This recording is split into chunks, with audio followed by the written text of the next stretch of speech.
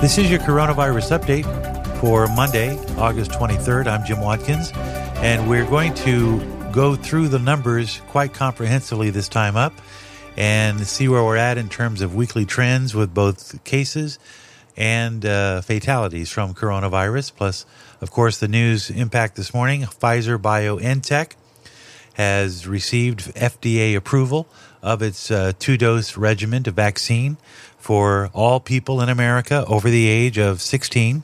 The vaccine that is used for young children or teens under the age of 16 is still considered in its emergency phase. So let's take a look now at the cases in the United States based on what we're seeing across the country and those areas that are most hard hit with both new cases and deaths. So in California, 6,222 cases were reported on Sunday. New York with 4,000, Arizona with 3,300, Texas 3,200, Ohio with 2,100, Pennsylvania 1,800, Missouri, New Jersey, Alabama, and Arkansas, all with about 1,200 to 1,500 new cases per day, and that is what happened on Sunday.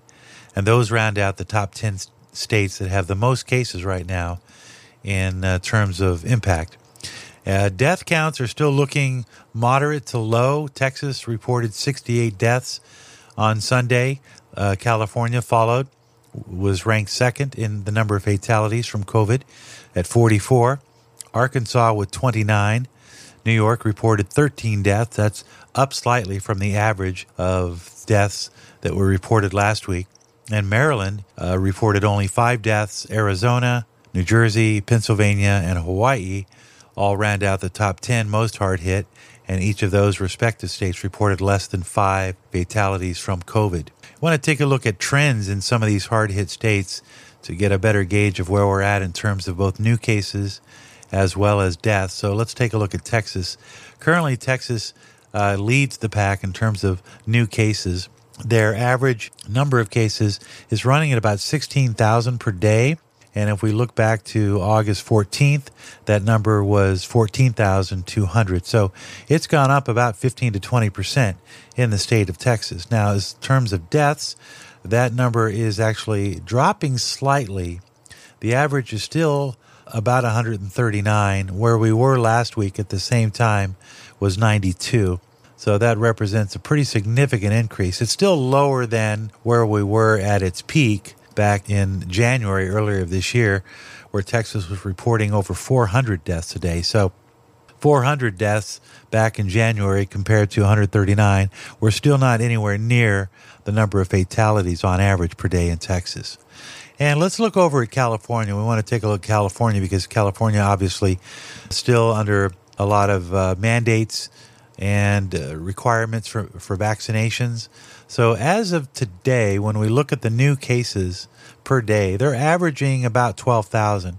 And if you compare that to where we were a week ago, about 11,900, it has not gone up too much, about 200 average per day in a state of 40 million people. But let's look at the death counts and see where we're at there. So we're reporting about 67 average deaths per day from COVID-related illness. That's under 100. That's the good news. Where were we about a week ago? We're at about 42 deaths, from 42 to 67. So that's 25. That represents about a 20 to 25% increase. But it's still a significantly low number when you compare it to where we were at our peak in California on January 27th, when California was reporting 572 deaths per day. Well, I just want to take a look at Florida, sort of the bellwether of COVID, and it seems to also be, or at least it was, the hotspot capital of the country. And we are still looking at a significant number of cases at over 20,000 for about a week period.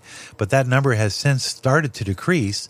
As of today, the number of new cases per day has dropped to 17,000. It's still a concerning number, but if you compare it to where we were a week ago, that number was 21,000. So it has dropped. And let's look at deaths and see where we're at there. The average number of people dying from COVID-related illness in Florida stands at 28. Where were we a week ago? That number was 69. So we've gone from 69 to 28.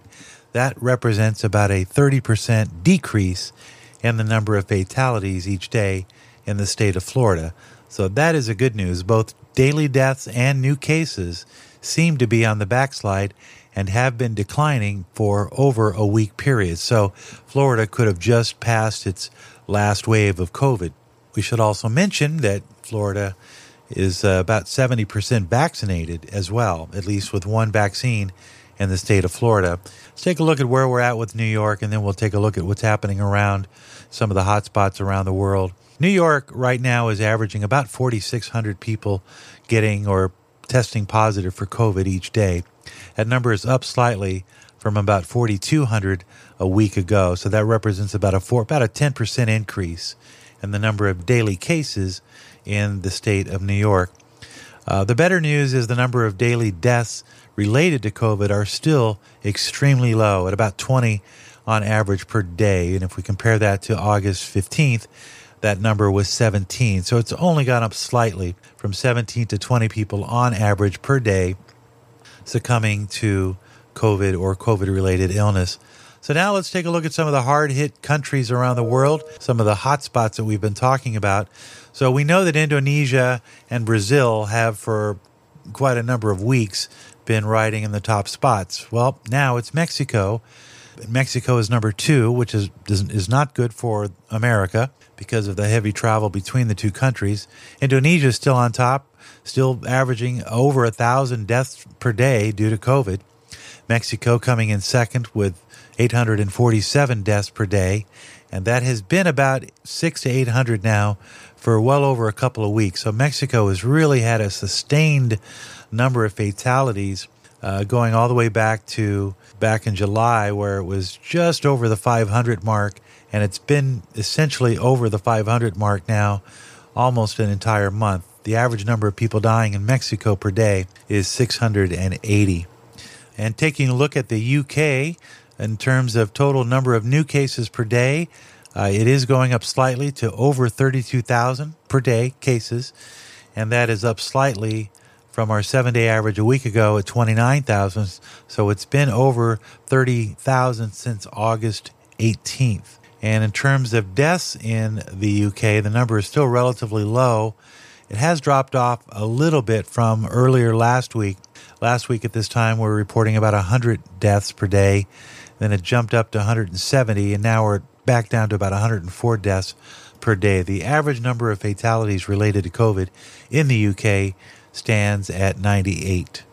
And then we also want to take a look at Australia because, of course, Australia is in extreme lockdown mode.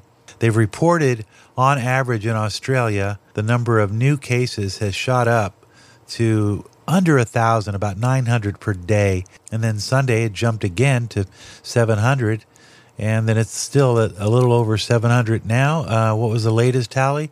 909. But taking a look at the number of COVID deaths, it's averaging about 4 per day in the country of Australia. That's 4. And that is up slightly from last week when the number was 2. And that's an updated recap of where we are by the numbers. We'll continue to bring you these coronavirus updates. And we, of course, have all of this information available to you at our website, candidlyspeaking.net. And, of course, the big story today, after almost 2 years, Pfizer-BioNTech has received approval from the FDA, the first legitimate vaccine to be approved by the Food and Drug Administration in the United States. With your coronavirus update for Monday, August 23rd, I'm Jim Watkins.